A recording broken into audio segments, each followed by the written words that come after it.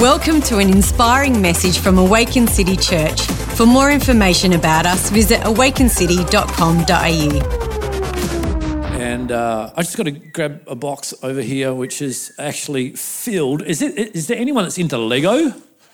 Where are the Lego buffs?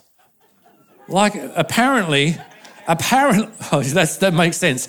Apparently, like you can make a whole career out of just building Lego.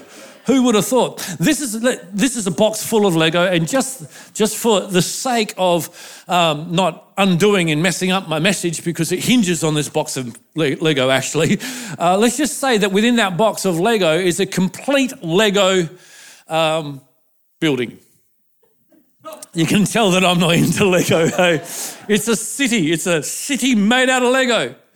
And after much research online, because I wanted to kind of educate myself on Lego, I discovered that it is possible to grab that entire box of Lego, put it into my wife's washing machine, or our washing machine. Our washing machine.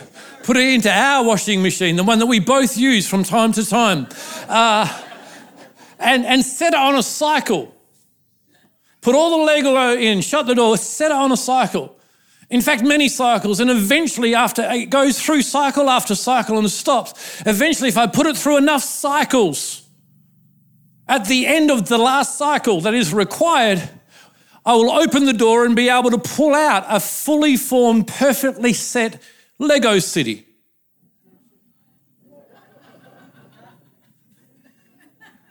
How many believers do we have in the room? 0. It's interesting that. We'll come back to that in a moment. Let's go to the Bible. I want to talk about the series called Created on Purpose. And today I want to talk to you about the life you create. The life you create. And to look at that, we're going to go back to the beginning in the book of Genesis to look at that. But in many ways, when you look at your Bible, when you read your Bible, it is a story of two gardens. The Garden of Eden and the Garden of Gethsemane. In that, the Garden of Eden is God's original plan, and the Garden of Gethsemane is God's redemptive plan. In Eden, the first Adam committed high treason, meaning he was attempting to help the enemy take control of God's country, initiating a war against the governing authority, God. Handing his authority over to the God of this world, the devil, took full advantage, plunging our world into chaos. In Gethsemane, the last Adam, Jesus, took on the armies of heaven and re-established the kingdom of God here on earth. I know many of us don't get the time to study our Bible from Genesis to Revelation in the detail that it requires and with the respect it deserves. But I'm going to try and give you a bit of an overview this morning. You must first understand that when Adam fell in the garden, he committed high treason. The authority that was given to him to govern the earth, he handed over to the enemy because he believed the enemy's word above God's word. And when Jesus came to the earth in the expanse of time and history in God's plan, God sent Jesus to the earth as the last Adam. And as the last Adam, he came to the earth and ended up in a garden called Gethsemane prior to going to the cross. And in a moment in Gethsemane, he said to the Father, Father, if this cup could pass from me, let it be. Nevertheless, somebody say nevertheless. Say it like they can hear it online. Say nevertheless. He said, nevertheless, your will be done. And in that, Jesus was saying, I will go after your purpose.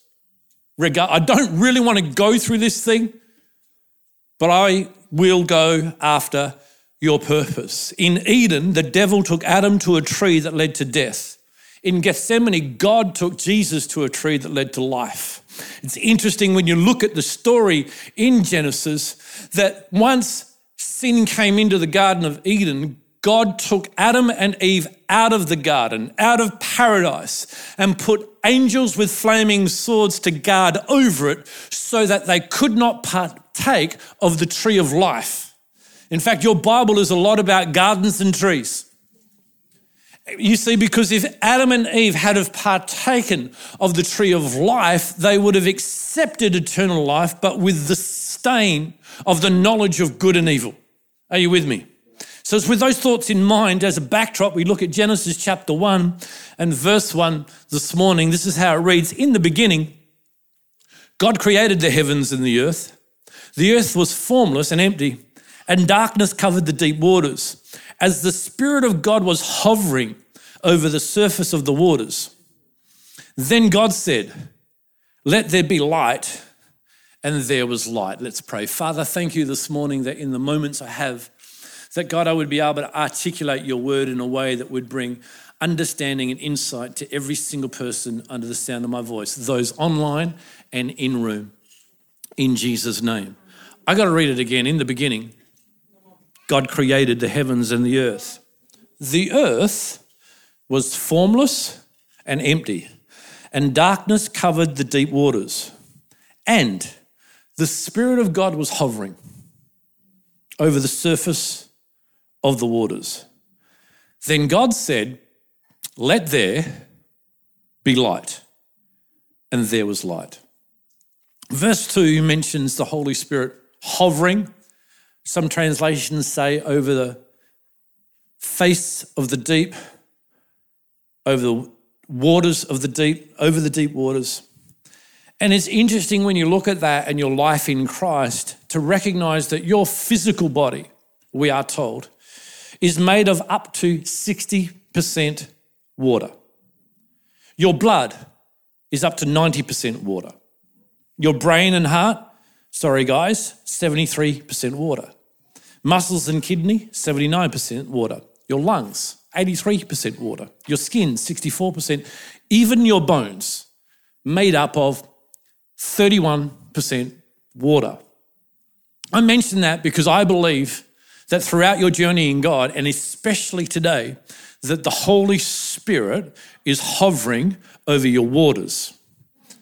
That the Holy Spirit hovers to empower. That the Holy Spirit hovers over you so that he can do the creative thing that God designed for your life.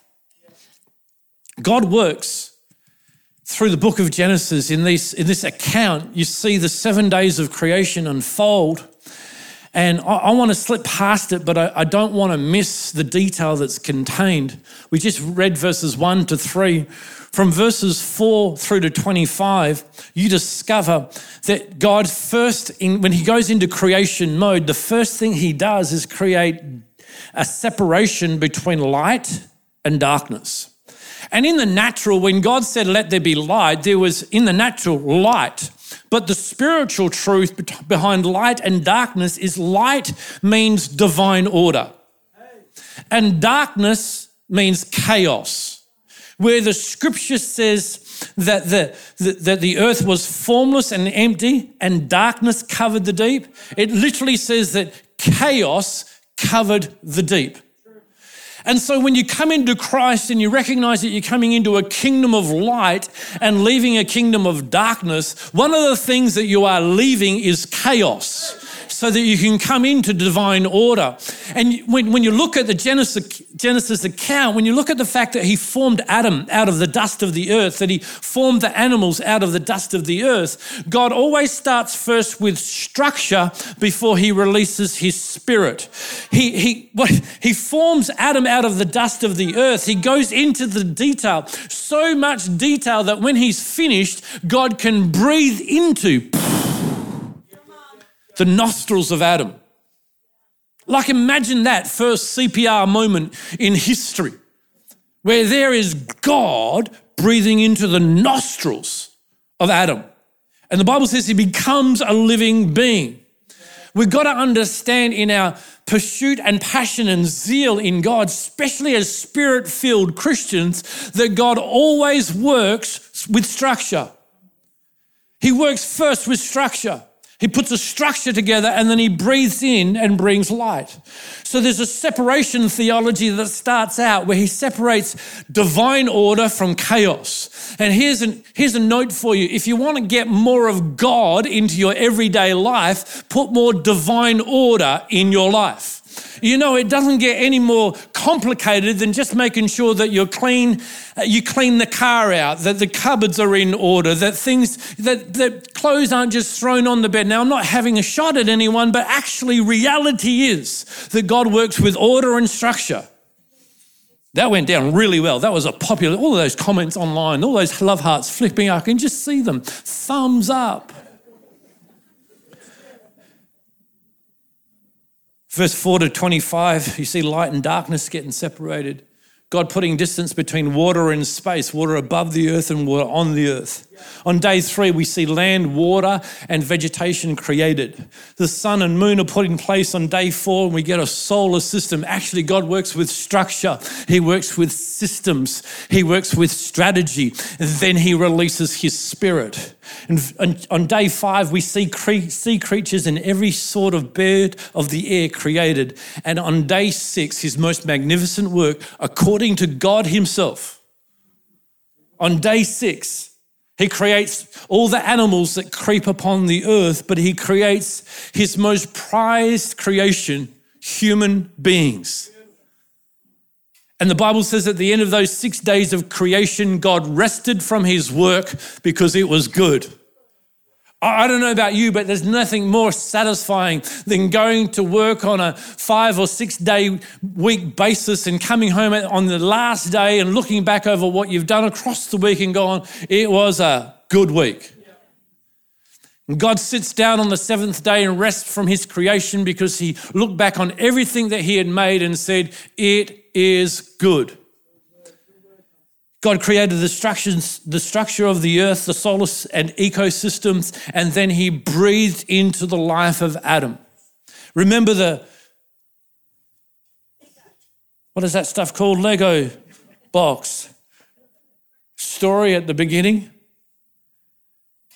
Here's what we've got to understand. Our faith has a solid foundation of creation revelation. We cannot carry a solid faith in Christ with an evolution theory. It's founded on the revelation of creation. When God gets to his prized possession here in verse 26, this is the verse I want to read to you. God says this, let us make human beings in our image to be like us. They will reign over the fish in the sea, the birds in the sky, the livestock, all the wild animals on the earth, and the small animals that scurry along the ground. So God created human beings in his own image.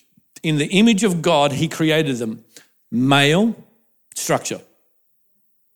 Female, he created them. Verse 28, then God blessed them and said, be fruitful and multiply, fill the earth and govern it. Reign over the fish in the sea, the birds in the sky, and all the animals that scurry along the ground. We're looking at this whole theme of created on purpose because we understand from Bible texts that God blesses you with purpose through the empowerment of his spirit. And when you come into an understanding of God's purpose in your life, everything around you will change. So here's just some simple thoughts today based around the fact that you are creating your own life. The life that you are living, you are actually creating yourself. That it's not created by circumstance. It's not created by your history or ethnicity. The life that you are living is being created by you. It's interesting to note that when God says, let us create man in our own image, after our own likeness, male and female, let us create them. He says, the first thing he says after image is, they will reign. Which means to rule, to take control. There's one word that's been given a bad rap over the last 20 years, especially over the last decade, and that word is control. Can I blow the cover on it? Can I declare to you today that the word control is not a dirty word? It's not a bad word. Can I even suggest to you today that God wants you to take control of your life?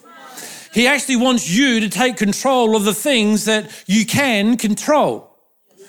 And right up front, I've got to be honest with you, I am not suggesting for any moment or in any way that you can take control of another person. In fact, you probably need to be reminded today that there's a whole bunch of things in your world that you can't control, but what you do need to do is focus on the things you can control. Control the things you can. And I'll start off on ground level, on the easy stuff. Take control of your home, your car, your personal appearance. Do that, because you can. Take control of your responses. That you can do, but it's not easy. Does anyone know what I'm talking about? In fact, I think more and more, there's just more things that have come. There used to only be 1 or 2 buttons in my world. Now I've got a device that has about 55,000 buttons on it that want to push me to respond in the wrong way. And so you've got to delete some button sources and some button triggers. Do you know what I'm talking about? Hello, somebody. You just got to delete them out of your world, because otherwise you're going to put all of your energy into not responding the way you know you should not respond instead of into the way you can. So if we begin to control the things that we can control, you'll find that you'll come into a place of divine order. When there is chaos, there is darkness. But when there is light, there is order, and order is good. Take control on your spending, on your consumption, fuel consumption. You only need a V8 if you're carrying a heavy load. If you consume like a V8, but your output is only a Prius, whatever that is. Are you with me? I talked a little bit metaphorically there for a moment. Take control of your time, your energy. But you know what? The Bible says that the most important thing that we should take control of is our tongue. He says a man that can control his tongue is powerful. Can I remind you of Proverbs 18 and verse 21 that says the tongue can bring death or life. And those who love to talk will reap the consequences. I had to laugh because I almost cried reading it. Those who love to talk will reap the consequences. Know what you can't or should not control. You can't control other people. And I'm sorry, faith-filled person, you can't control the weather. You can't even control people's opinions, their beliefs, or their choices, but you can take control of yours. I often have to remind people during discipleship that what other people think of you is none of your business. Because most of us believe that what other people think about us is our business. You know what? That's a very tormenting life to live. But if you can get to the place where you realize what they think is none of your business, boom, freedom. You're moving down the driveway called destiny into divine order. So the first thing, take control of the things you can. If you're gonna create the life that God intended for you. The second thought is give structure to your life. Don't be so opposed to structure, because God works through structure. Structure your day to have God time, morning, noon, and night. And I can hear someone laughing, retorting back online going, big googly eyes. They say, you know what? Seriously, morning, noon, and night? Yeah, it doesn't take much. You can start in the morning with prayer. Whether your prayer time that is dedicated, focused, and mindful. You know, it's so popular now to operate in this thing called mindfulness. Well, I would say to every single person under the sound of my voice, start with the mindful prayers to God in the morning. Whether that's for 5 minutes or for 50 minutes, start there. Most of us think nothing about reading the news feed for 40 or 5 or 50 minutes, but then say we don't have enough time to start in prayer with God. I want to say if you start in the morning with a mindful conversation with God, and at noontime remind yourself of the Word of God, and at nighttime give thanks to God in appreciation in prayer. It's just morning, noon, and night. I'm not saying spend 15 hours a day. I'm just saying take the time to structure your day in a way that you start with God, you journey through the day with God, and get to the end of the day and say thank you to God. Things will change. Oh, the light shall fall. Put the structure of your week into that place of rest, work, exercise, fellowship, and worship. Every part is important. I don't think we should be a bunch of people that just come to church every day and worship. I really don't. I don't think revival looks like church meetings every day of the week so that we can worship every day of the week. I don't think revival looks like that. Revival looks like a community of faith, a family of faith that has rest and recovery and recreation, goes to work and earns a living. And, you know, you're not a busybody if you're actually busy doing something. The busybodies have nothing to do. They have no life, so they're looking for a life, so they interfere with your life. Don't become a busybody. Hello, somebody. Get the structure of your week into that place of rest, of work, of exercise, of fellowship, and of worship. You take out any component and the structure of your week doesn't look like what God is wanting to breathe on. God is wanting to breathe on you. He wants to breathe his spirit into everything that you're doing, because out of that, God creates. Take control of the things you can take control of, but give structure to your life. Structure's good. And then finally, as we come into land, allow God. I really believe God wants to breathe into you. His spirit.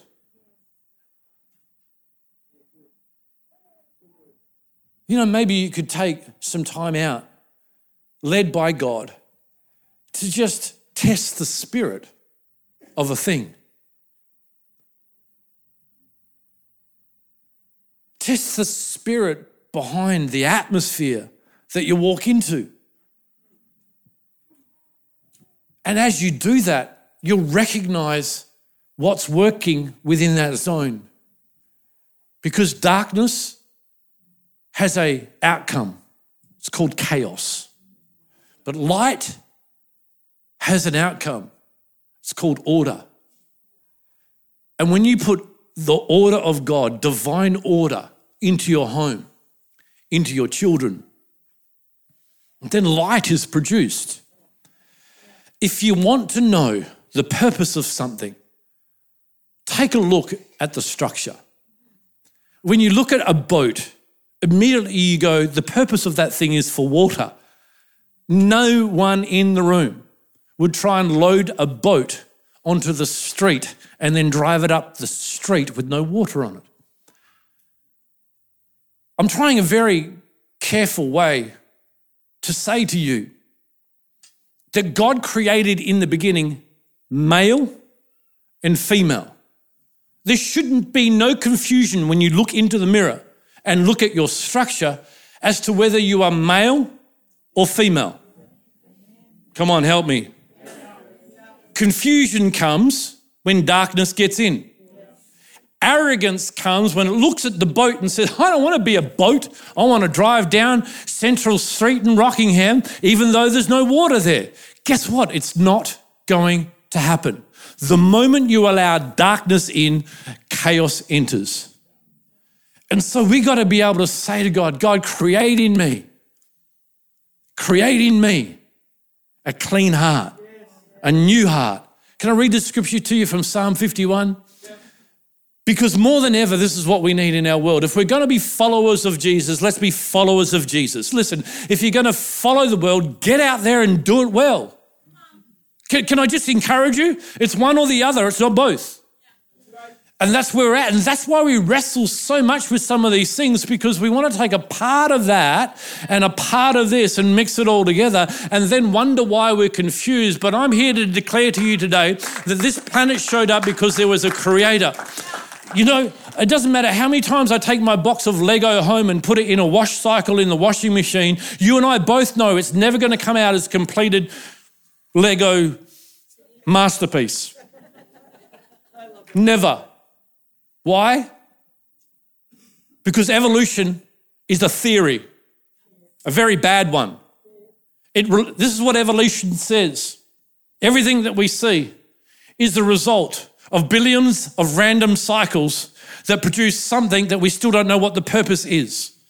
But creation, revelation says this: everything that is created had a creator, and he created it with a specific purpose in mind. And that's how it showed up. And I don't know about you, but I believe this. It's much easier to believe in a created revelation than it is in an evolution theory that has cycle after cycle after cycle, random cycles. Somehow, amazingly, everything was in the box that was required, and we just tumbled it enough times and stopped at the right time for boom, a human. We can laugh in this moment because most of us have enough intelligence, thank God, to go, yeah, Claude, I'm with you. I don't always agree, but yeah, I'm with you on that one. I'm there, 100%. One of the key principles in the Genesis account is that God said a number of times, the tree shall reproduce after its kind. God placed on the inside of us a DNA to reproduce after our kind.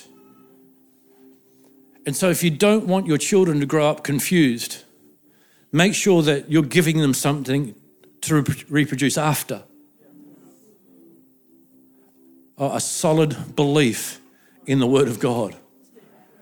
The reason why the Bible says to us that we train up our children in the way that they should go is because God is looking to us as his strategy. I didn't get to it. I wanted to talk to you about a whole bunch of other stuff that God works with. He works with structure and strategy. And God's strategy is you. You are God's strategy. You are God's plan. You are a defined plan of God. And he's looking to you for your children and your children's children. He wants you to govern. The reason why we got so much political palaver going on today is because God designed man to govern. We just don't have, unfortunately, godly people involved like we need them. They are there, but somehow they're getting on detours. I'm trying to be real careful. I love every one of you online and in room. But I think some of us need to pick up our game, especially in the political arena. If we're going to call ourselves a Christian, then we should stand on it and do it. Let me pray with you. Father, thank you as we come to this last portion of Scripture that we can be reminded that the life that you've given us is one that we create with our mouth and with our surrender to you, taking control of the things you want us to take control of, because we know what's coming toward the end of this journey, and we trust in you for all that you've given. Thanks for listening to this message. We hope it has blessed you. If you would like to find out more about Awaken City Church, visit awakencity.com.au.